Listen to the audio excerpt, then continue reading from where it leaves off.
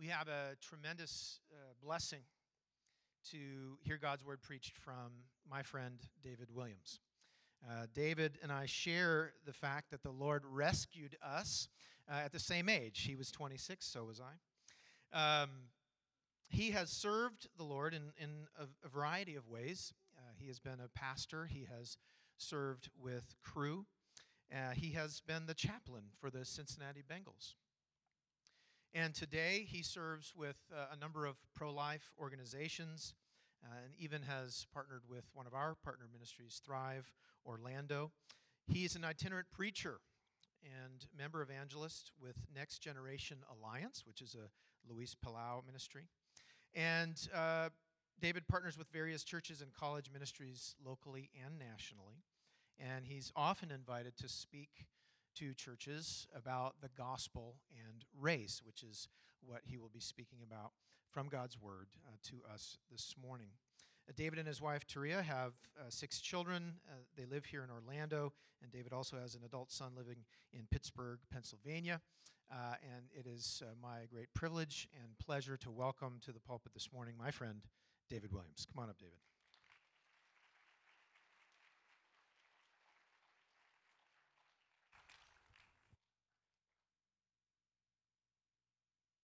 Good morning. It is a blessing to be here with you this morning. Pastor Matt has been a dear brother and a good friend, and he has been very supportive to me throughout the years, and so I count that as UPC being very supportive and encouraging of me. And as we get started this morning, we're going to hear a message that's called The Gospel Gives Us a New Identity as a Unified People. So I'm first going to read from the scripture, Ephesians chapter 2, verses 11 through 12. Then I'll pray, and then we will jump in. The Word of God reads, "Therefore remember that at one time you Gentiles in the flesh, called the uncircumcision by what is called the circumcision, which is made in the flesh by hands. Remember that you were at that time separated from Christ, alienated from the commonwealth of Israel, and strangers to the covenants of promise, having no hope and without God in the world. But now in Christ Jesus, you who once were far off have been brought near by the blood of Christ. For he himself is our peace, who has made us both one, and has broken down in his flesh the dividing wall of hostility, by abolishing the law of commandments expressed in ordinances, that he might create in himself one new man in place of the two, so making peace, and might reconcile us both to God in one body through the cross, thereby killing the hostility. And he came and preached peace to you who were far off, and peace to those who were near. For through him we both have access in one spirit to the Father. So then you are no longer strangers and aliens, but you are fellow citizens with the saints and members of the household of God, built on the foundation of the apostles and prophets, Christ Jesus himself being the cornerstone, in whom the whole structure, being joined together, grows into a holy temple in the Lord. In him you also are being built together in a dwelling place for God by the Spirit." Let's pray. Well, Father, we bless you, and Father, we praise you. And Father, we thank you for your goodness, for your kindness, for your mercy, for your grace, for your unconditional and unfailing love towards us. Father, we thank you that you sent Jesus to reconcile us to yourself. And we thank you that we now have peace with you. But we thank you that in Christ you have reconciled us as brothers and sisters into one body. And we now have peace together. Father, I pray that by your Spirit you would minister to us this morning. Father, I pray you'd manifest your presence to us. Father, I pray you'd move us in our hearts to live in a manner that is reflective of the gospel that you have entrusted to us. So hide me behind the cross, fill me with your Spirit, and use me to minister to your church this morning. We thank you, God, and we pray this in Jesus' name. Amen. As I stand here this morning, I am blown away when sometimes I think of history. And I think of the fact that I am the grandchild. My maternal grandfather and grandmother were sharecroppers. And so my ancestors were slaves in Columbus, Mississippi. And I think of the blessings that God has given to me in this nation. And I think of just the great things that I have been able to do coming from a people that at one time were enslaved. The fact that I have a college education, the fact that we are able to gather together as brothers and sisters in Christ, and there's no signs or anything saying that that can't be, for we are the people of God and we are one. I've had the privilege of being able to minister in African American congregations and to be on staff, so I'm used to the amen you're giving me. But I've also had the privilege of being the pastor and being called to be a pastor of an all-white church. And one of the reasons that I accepted that calling is because of what I'm going to preach to you this morning, that this gospel that is been given to us is radical. It's taken a people that at one time were dead and it's made us alive. It's taken a people that were alienated and separated from God and it's brought us close. And it's taken a people that at one time hated one another and brought them to live in relationships of love. You all know we live in the midst of a world, in the midst of a nation where there is great racial tension and there is great ethnic strife. We just know even in the past few weeks from the George Floyd trial, there has been just great controversy when it comes to race and issues of equality and issues of justice. We live in a country that has been entrenched throughout our history with a history of slavery that lasted 240 years and unjust and unequal laws, Jim Crow laws that lasted another 90 years. And for the past 60 years, there has been legislation and laws that have been trying to be brought about to bring about equality and justice for all of the citizens of our nation. And it seems like no matter what is done, whether it's governmental policies, whether it's economic reform, whether it's educational reform, whether it's teaching theories or philosophies on race, or whether it's diversity training, it just seems like we keep running into this same old thing over and over again. It seems like we get better and it seems that we're past our race problems, but then all of a sudden it seems like it pops up all over again. Because the problems that we're dealing with when it comes to race, when it comes to ethnicity, they're not social problems. At the very basis of them, they are sin problems. They are problems that come from the human heart that only God, by the gospel, can transform and only God can change. It's the answer for the things that we're facing won't come through any of the things that people are looking to. The answer to what we're dealing with can only come through one entity, one organization, one organism that's living and alive, and it's the Church of Jesus Christ, because we have the only message that brings peace, and we have the only message that brings unity, and we have the only message in which there is true and real love that flows from the heart of God. The gospel is the answer.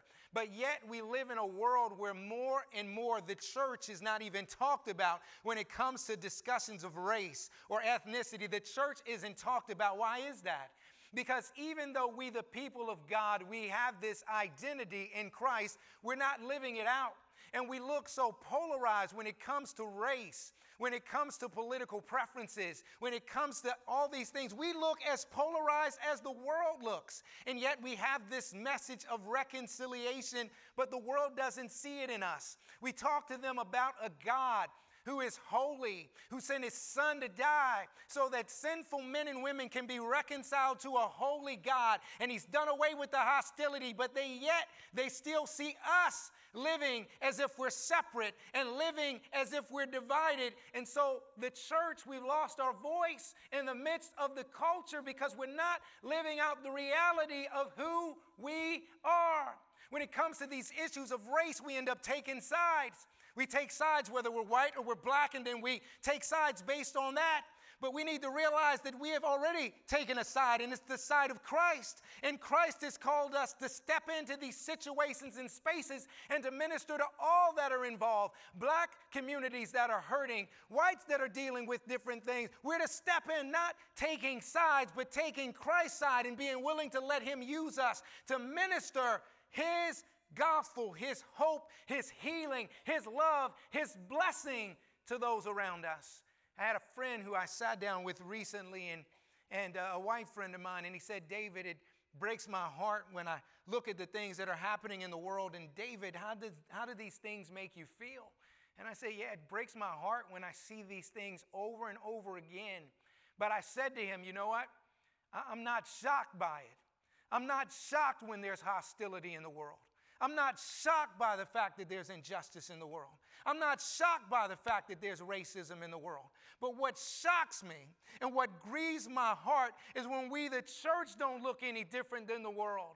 When we, the ones who are called to be the light of the world, living out in darkness, we should be shining in this hour. They should be looking and saying, how in the world can you all love each other with everything that's going on? But yet they don't say that. There's words that Martin Luther King said back in 1963 and 1968 that are still true today. The most segregated hour in America, he said, was 11 o'clock, but still the most segregated hour in America is whenever the church is meeting on Sunday, Saturday, or whatever day we're meeting. And we don't seem to have the answer for what's ailing our world. We just present the gospel as it's something that has brought me and God back into a relationship with one another, instead of seeing that the gospel has done something so much greater. I would attest that as a church, we really have forgotten what our identity is. We're not living out our identity in this world, and so we're not having the impact in this world that Christ would want us to have in the hour in which we've lived, because we've forgotten our identity, or we're failing to live it out if we know it. And so when I think of that, I think of a couple of illustrations. I think of an eagle that had an egg on a cliff, and the egg fell off the cliff. It didn't break, and it fell down, and it went into to some hens. And a hen sat on the egg, and the egg hatched. And so this little eaglet, he thought he was a chicken because he saw all these chickens around him. So he did everything chickens do, right? He clucked. He had wings, and he could really fly, but he didn't know he could because they had theirs, and they didn't really fly, so he just did what they did. They just got the food that was thrown to him, and that's what he did, and he just had this low level of living when he was actually created to be soaring. And one day he's out with his mother and the other chickens, and he sees this eagle flying in the sky. And he looks up and he goes, Mom, when I grow up, I want to be just like that bird. No, he goes, Mom, what is that bird? She says, it's an eagle. He said, well, when I grow up, I want to be like that eagle, and I want to fly like that. And she looked at him and she said, boy, you'll never be like that eagle. Don't you ever give it another thought. And he never gave it another thought. You know, it's sad when you live below your birthright. It's sad. This eagle that was made to soar is living like a chicken, and it's sad. I remember one time I was playing football in high school, and I got knocked out, had a concussion. My brother played on the team with me, and so my coaches come, and they're smacking me in the face to wake me up. And so finally they get me up, and they count how many fingers I have, and I counted the wrong number of fingers. They said, what day of the week is it? I said the wrong day. Then they asked me a question, who's uglier, you or your brother? I said, I am, and I really am not uglier than my brother. But you know what? I forgot my identity. It's foolish when you forget your identity. But then we think of our country, and this great country we live in with a godly heritage. But yet there are some things in it that undermine this godly heritage. And I remember Martin Luther King, and we hear these speeches of Martin Luther King. And Martin Luther King was pretty much confronting America to be who you say that you are. That of all people that are created in the image of God and endowed with these unalienable rights of life, liberty, and the pursuit of happiness, and why do we have this long history of slavery? Why have we this long history of unjust laws? Why are 20 million Negroes languishing with less than subpar living in this land of milk and honey? It's hypocritical when you say one thing about yourself and you live a different way. Maybe you're here today. Maybe you don't know your identity. You're living below your birthright. Maybe you're here today and you just, maybe like I was, and you just forgot. Or maybe you'll realize as we go through God's word, we've been hypocritical, and we need to repent, and we need to live out the reality of who we are, because the world needs Jesus, and God put us here to take Jesus to this world. Humanity is deeply divided. It's not just now, it's always been. Paul writes a letter to the Ephesians. He writes the letter to the church in Ephesus, who met in many different homes in many different places. He writes a letter to this church, primarily made up of Gentiles, but also Jews as well. And Paul is warning these Gentiles and these Jews to recognize who they are.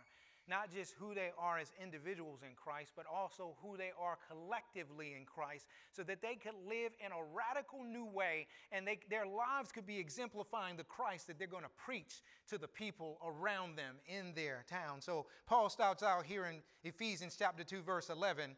He says, therefore remember, speaking to the Gentiles, that at one time you Gentiles in the flesh, called the uncircumcision by what is called the circumcision, which is made in the flesh by hands. Remember that you were at that time separated from Christ, alienated from the commonwealth of Israel, and strangers to the covenants of promise, having no hope and without God in the world. These verses highlight the hostility that there was between Jew and Gentile, a deep divide.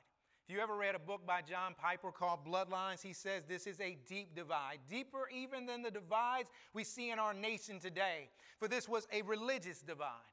This was a racial divide. This was a cultural divide, and it was a deep divide. We can see some of this divide by the term that was used towards Gentiles. They're called the uncircumcision. The Jews would call them that. And it was a derogatory term that the Jews used to show that the Gentiles were outside of the covenant community. See, circumcision was given to the Jews as a sign. As a sign, it was given to Abram as a sign to show that he believed the promises of God. So the people that came from Abram would be circumcised, and it was a sign. But the sign was to point to the reality that they believed in the promises of God. But those who became circumcised over time, they no longer believed in the promises of God. They began to live as the other nations, and we see them going through things like exile, and they're taken away because circumcision to them was just a sign. And it didn't bring forth the reality of real faith and trusting the promises of God that would lead up to Christ. But it was something in their flesh that caused them to feel as if they were superior to these Gentile nations. And because these Gentiles were not Jews, according to their flesh, according to their birth, they were by birth inferior. So you got the Jews feeling superior because of this sign in their flesh, circumcision, and the Gentiles feeling inferior because of the fact that you're just not a Jew. The Jews were given a privilege. The Jews were given an advantage, and that advantage and privilege was given to them by God. They were circumcised. They were given the very words of God. To the Jews belonged the adoption, the glory, the laws, the worship, the temple, the promises of God. To the Jews belonged the patriarchs. And to the Jews they were the race through whom Christ would come into the world. There was an advantage given to them. But their advantage was not for them to treat others derogatory. Their advantage was given to them that they were to live as a light in the world, that the nations could look to them and see God and see God's nearness to them and see God's activity to them that would cause the nations to want to know this God. But they were living below what they were supposed to be living, and all it became now was this sign of circumcision, and you're not circumcised, and we're better than you. The Gentiles were disadvantaged. They were separate from Christ. They were separate from Old Testament Israel. Salvation is from the Jews. The Gentiles had no expectation of a Messiah. The Gentile had no rights of citizenship in Israel by their birth. They were strangers to the covenants. They didn't know the promises. Though there were promises given that were promises even for them, they didn't know the promises. They didn't know that the promise that was given to Abram was that his seed would be one that would bring blessings to all nations of the world. They were without hope. They didn't have any expectation of any future good coming to them. And they didn't have a relationship, and they weren't near the one true God. They worshiped false gods, and they worshiped idols. But both of these groups were living according to the flesh, and it alienated both of them from God. And it alienated both of them from one another. The Jews' privilege, it made them feel like they were near to God, and it caused themselves to see themselves as superior to the Gentiles. And the Gentiles were far away. Verses 13 through 18, there's a divided humanity that is reconciled in Christ and brought into a unified community. So verse 13, it says, but now in Christ Jesus, speaking to the Gentiles, now, formerly you were just looked at as uncircumcised. Formerly, you were separated from Christ. Formerly, you were alienated from the commonwealth of Israel. Formerly, you were strangers to the covenant of promise. Formerly, you had no hope and you were without God in the world. But now, in Christ Jesus, you who were once far off have been brought near by the blood of Christ. That God sent his Messiah into the world, and he sent him first to preach the gospel of the kingdom to the Jews, but not exclusively to the Jews, that this message of being reconciled to God and have a relationship with God would come to the Gentiles, that those who were afar off could be reconciled to God by the blood of the cross. And then he goes on in verse 14 and he says, he, Jesus himself, is our peace. That there is this hostility that both Jews and Gentiles have one with God and with one another. And Paul says, he, Jesus, is our peace. Not just brings an end to the conflict, he's our shalom. He's the one who's to make life everything that God intended for it to be. He's to make life the way that God intended for it to be lived. He's the one who would bring harmonious relationships with God and harmonious relationships with one another. He is our peace. He has made us both one. That no longer are you Jewish believer in Christ and Gentile believer in Christ. Two, looking at yourself as Jew and Gentile, you are now one. You are now one. And what has been divided you has been broken down in Jesus' flesh, the dividing wall of hostility. What brought hostility to them was by evaluating one another according to the flesh. That brought hostility.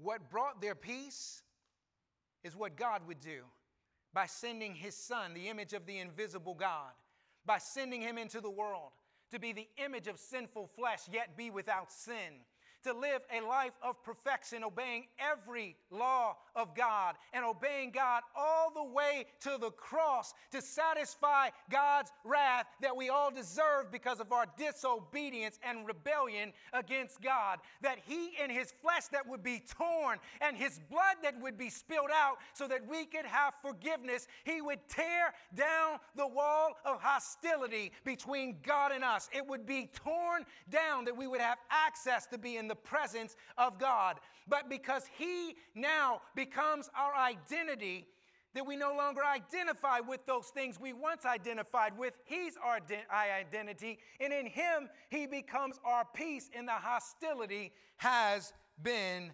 torn down. Verse 15, it says, by abolishing the law of commandments expressed in ordinances, that he might create in himself one new man in place of the two, so making peace. What is this about Christ abolishing the law? Because I thought Christ came to fulfill the law. No, he comes to nullify the law. He comes to make the law null and void in this sense.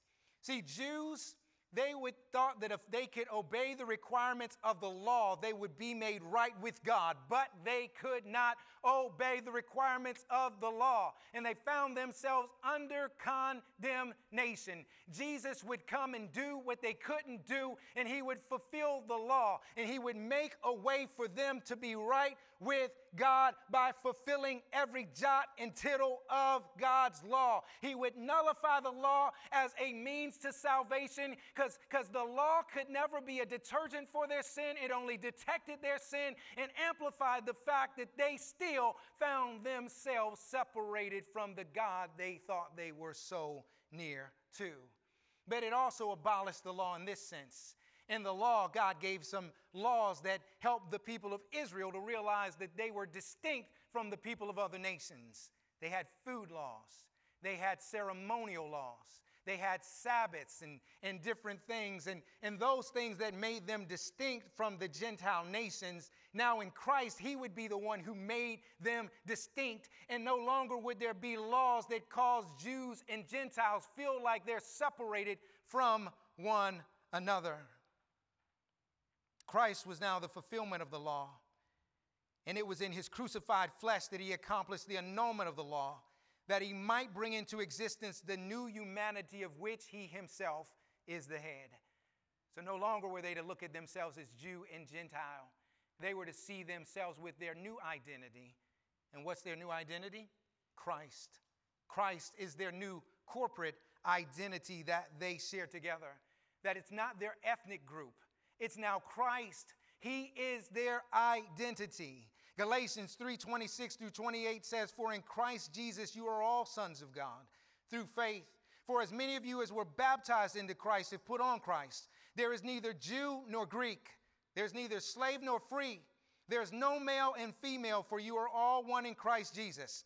Now we know that these distinctions were not completely obliterated, but what God was saying is that whatever you thought gave you an advantage and gave you a one-up with God, that means nothing before a holy God. Whatever you thought gave you a disadvantage and kept you to be so very far away from God that you could never get there, that doesn't matter anymore. Because there's only one way for you to become a child of God. There's only one way, and it's through faith in Jesus Christ. So the ground at the foot of the cross is level. There is no big I's and there are no little U's. There is only one King and one Lord and one God. And he is the one who is to be praised, and his kingdom is what we're to live our lives for. They had a new identity, Christ. It didn't negate their ethnic groups.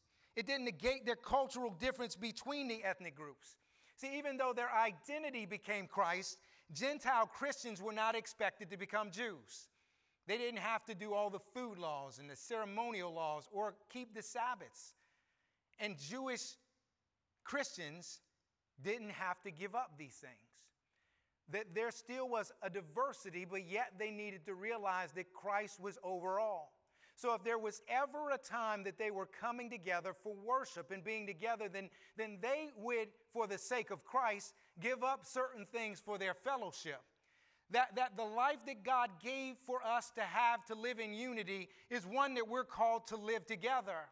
And so God would give them certain things that when they got together, that the Gentiles, for the sake of their fellowship, they weren't to eat things among the Jews that would cause the Jews to say, "You're crazy." And the Jews would be certain things that they wouldn't demand of the Gentiles, because table fellowship is what God expected of his people. He expected his people to live their lives together. He expected them to live their lives in such a way that the watching world would look at them and say, "How can you, a Gentile, live with you, a Jew, because of this great thing that has been done and this great divide that has been overcome and the wall that has been knocked down and the peace we've been given by God and this new identity we have in Christ?" So the distinctions weren't obliterated, but there was something greater. It was faith in Christ. Verse 16, and he says he might reconcile us both to one God, to God in one body through the cross, thereby killing the hostility. These Jews and Gentiles were reconciled to God in the body of Christ through the death of Christ. They weren't reconciled to God in many different bodies. There wasn't supposed to be a Jewish church and a Gentile church. There was one church. In our day, we say things like it's a black church and the white church, the Hispanic church, the Asian church. Do we know there's only one church? It's the blood-bought church of the living God, the one that Jesus shed his blood for, to reconcile us all back to God in one body, that we could be members together and brothers and sisters in a family. And a family is supposed to call to live out their love together. They have been reconciled to this one body. Verse 17, and he came and preached peace to you who were far off and peace to those who were near. The advantage group, the Jews who had all these different things, the same gospel was preached to them as to the Gentiles who had none of these things. Because what made anyone right with God was faith in Jesus Christ and what he had done through the cross to reconcile the world to himself. As I said, the ground is level at the foot of the cross. Verse 18, for through him we both have access in one spirit to the Father. They had access to the Father through one Spirit. They could come into the presence of God the very same way, and that way was Christ, who would be baptized by this one Spirit into one body. and because of the fact that our union is with Christ, that we all have access into the presence of God together. And this would have been radical for Paul writing this then when there's a temple that's still standing in Jerusalem.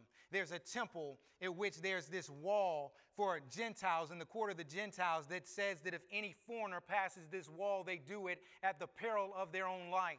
And then there's Jews who can come a little further in, and the priests can go into the holy place. And then there's one place in the temple, the most holy place, where only the high priest can go, and he can only go one day a year, and he must present the right sacrifices to go into this place. And then Paul is saying something radical, that both Jew and Gentile, and not just the high priest, have access to come into the very presence of God. And you come in through the one Spirit through which you have all drank and has made you members of the very same body. Verses 19 through 22. Those who are reconciled in Christ are now citizens of God's kingdom, and they're members of God's household, and they're God's dwelling. Verse 19 says, so then, you are no longer strangers and aliens, but you are fellow citizens with the saints and members of the household of God. So he's writing to people who are looked at as second class, disadvantaged. They've been looked down on. And he says, no longer are you strangers and aliens. No longer are you like an illegal immigrant who has no rights. No longer are you like an alien with a visa who only has customary rights. Now you are considered a full kingdom with all the rights and privileges that come to you because you are citizens of a brand new kingdom. And the citizens of the kingdom that you're a part of has no geographical boundaries. It's not bound by one nation or one people group or one tribe or one tongue. This kingdom that you're a part of and that you're citizens of is heaven. You are awaiting a Savior, Jesus, from heaven, for him to bring his kingdom, and we are citizens of that kingdom, that they now shared a status that they never shared before. And it was equal to the status of others, and it was all because of Christ. Do you realize that what Christ has done for us trumps every earthly status in our life? Do you realize that? Do you realize if we're citizens of kingdom, that trumps nationalism, that trumps ethnocentrism, that trumps racism, that trumps religious pride? Do you realize that no earthly status comes close to comparing to the kingdom that God has brought us into? And our ultimate responsibility as ambassadors of Christ is to bring that kingdom to bear in this world, in this nation, throughout the nations, into the various people groups throughout the world. You know, when we prayed the Lord's Prayer earlier, what did we pray? God, your kingdom, let it come. Your will, may it be done on earth as it is in heaven. Then we jump to Revelation and we see this great multitude that no one can number. People of every tribe, every people group, every nation, and every tongue who are serving and worshiping the Lamb who was slain for us and the God who sits upon the throne. May that be the vision to which we live for. May that be ever increasing, that the diversity of people in this one body of which Christ is the head, who has become our peace, who has given us unity, and has torn down the wall, may we increasingly be living in a way that reflects the reality of this unified kingdom with a diversity of members. See, God didn't do away with our diversity. You know, I hear some people say, you know, brother, I don't see color. Well, God made us different colors. And sometimes when we say we don't see colors, it becomes odd that we often find ourselves with people of the same color. Since we don't see color, you would think it would get mixed up since we don't see color. But God sees color, and God sees ethnicities. And God wants us in the midst of a world where there is strife between color and ethnicity to be loving one another across those boundaries. That when people look at us and say, how in the world are y'all loving one another the way that you do? They need to see the reality of a love that left from heaven and came to earth and invaded this world and stretched out his arms and died for us and tore down every wall that stood in our way, that forgave us and gives us the grace to forgive one another, so that they can see God's love and they can see the reality of the gospel that we preach with our lips lived out in our lives in an ever increasing measure. But we need to recognize who we are. If we let this lead the forefront, we're always going to be in fights. We're always going to be in conflicts. But if we let Christ and our front foot be the gospel, and our front foot be citizens of a kingdom, that we're called to see his kingdom coming to bear in every community, whether we're a part of that community or not, then we begin to see God's transforming work through us, his church, in ways we never thought of before. God revealed this mystery through the apostles and the prophets. There were shadows that God was doing something even in the Old Testament, but it wasn't made clear until Christ. And Christ came to make it clear that he was coming to have a kingdom from people from all over that could be a part of his loving community, living in family, and showing forth the reality of Christ to the world. And that Jew and Gentile in Christ together would be God's dwelling place. Isn't that amazing? You think throughout the Old Testament where God would show up with his Shekinah glory. He'd show up in a burning bush to Moses. You know, he'd be with them through a pillar of fire at night and a cloud by day. He would be with them in the tabernacle, and yet everybody couldn't come close, but his presence would be in the midst of them. And then there would be the temple that would be built up.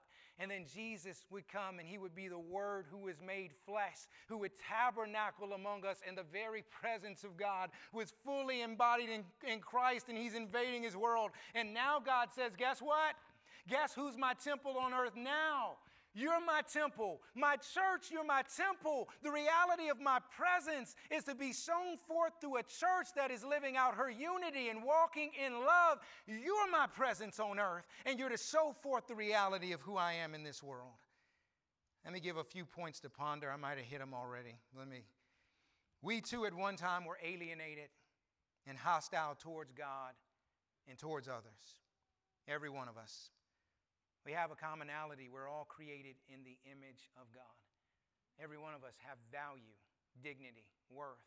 It doesn't come from anything about us. It's intrinsic value that comes from God. We're all descended from the same man. Paul would say in Acts 17:26, but this one man, he sinned. Sin has entered into the world. Death has come. We have all sinned, and we are all deserving of death from God. And when sin entered into the world, the right relationship we had with God was broken. The right relationship we had with one another was broken. And so our identity became reflective of many different things. Our ethnic groups, our color, our political parties, our family units. These became the basis of our identity. And so there would be fights that we would have, keeping one group wanting to have power, another group being disadvantaged. We've seen this cycle throughout history of these fights for privileged groups longing to fight to keep the privilege that they have, and groups that don't have privilege longing to find justice and equality. And we see these fights, and no longer, as much as we see them, no matter what is done according to the flesh, we never see this cycle come to an end. But God is the one who, through what he did through Christ, said, I have obliterated this. I have made a brand new people. I have made a people who have a new identity, who is me, and you're to live this out. You think of this issue of privilege. Think of Jesus being the one who has more privilege than any of us have ever imagined to have because he's God. Jesus being willing to lay down his privilege, to leave from the glory of heaven where he was ceaselessly worshiped by angels, and to come into this broken, fallen world, to go to a cross and to die for our sin. He would become a slave, and he would come to serve the humanity that deserved the judgment of God. He would lay his privilege down, and through his death raise us up that we could have access to God, a relationship with him, and a relationship with one another across these lines of division. Israel failed to live out her privilege. Christ came to be the fulfillment and to make that privilege possible for all nations. But then we think of our world today, and we think of groups that have privilege, and we think of our nation. And there are groups that have privilege, and many of you probably heard the term white privilege. We think of our nation. Is there a privilege whites have? I do believe so. You look at a history of a nation where you've had people in slavery for 200-something years, and unjust, unfair laws for 90 years, and then laws begin to change. So if it were a race, one group was running, and they're running around the track, and they run multitudes of laps, and the other group isn't even invited to the track, and they're tied up, and they're thrown into another room. But then things change, and they come out to the track, and they start running, and we say, now you can do what I do. Run just as fast as me. Well, you've been running for years. I just started running. So when we recognize that privilege has come because of things that have been done, then we need to stand in the gap, and we need to repent. We need to ask God to forgive us for these things that have happened so that we can begin to move forward in what God has for us, letting His forgiveness flow to us. We now have a new identity in Christ together that transcends our culture and our ethnicity.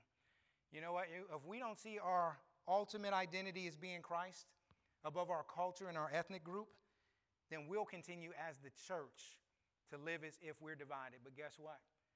If you're a member of the body of Christ, if I'm a member of the body of Christ, we're not divided. We are unified.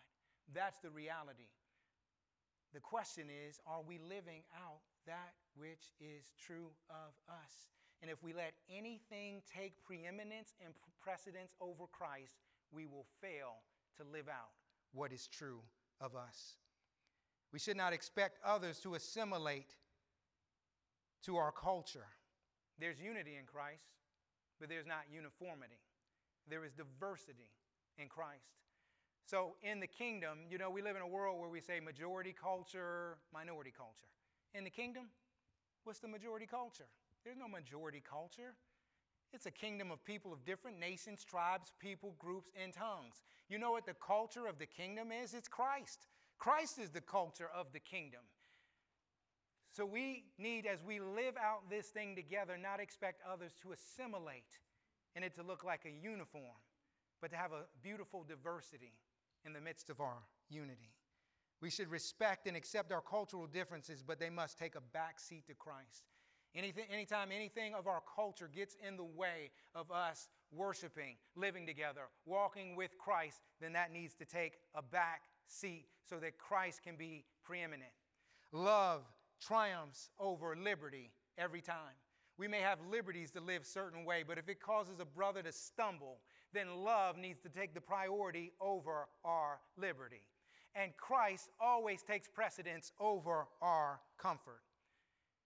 Here's another thing. We need to realize that we are members of God's family with Christians from other ethnic groups. Listen to this.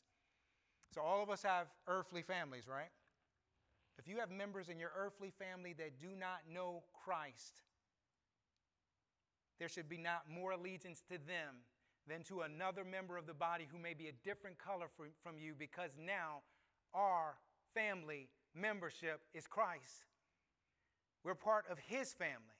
So your family might not understand why you do certain things, because I'm a part of a new family. I've been given a new identity. I have new values, and I've been called to live a certain way. And your family members may not understand it. Jesus' family members, according to the flesh, they didn't understand Him. You remember they're coming for Him when Jesus is out, and they said, Jesus, your mother, your brother, your sisters are here. And Jesus says, who are my mother? Who are my brother? Who are my sisters? Those that do the will of my Father, they are my brothers, my sister, my mother.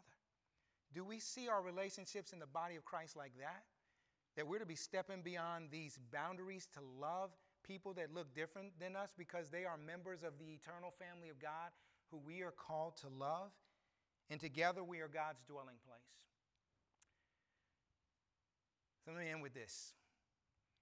We always think, what's the apologetic for the world to see that Jesus is who He is?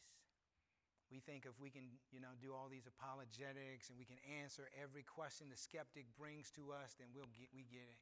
Jesus gives the apologetic in John 17. He says, Father, you and I are one. Make them one as we are one. He prayed that we would be brought to complete unity. Why did He pray this?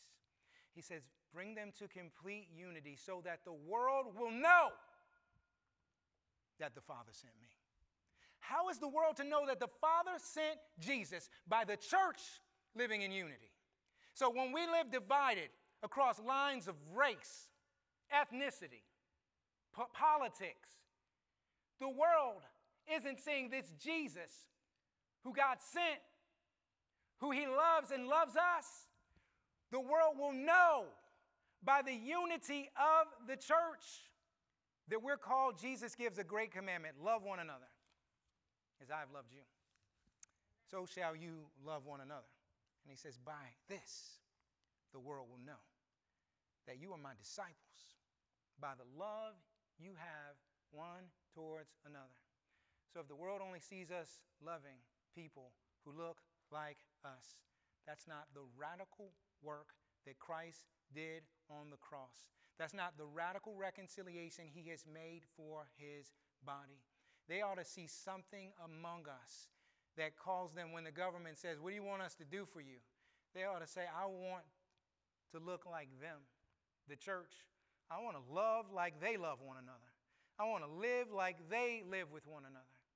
So my challenge to you today, we hear a message like this and we think, how does this happen in the big corporate body of Christ? What does that mean for UPC? Do we need to change worship? Do we need to have different people coming in?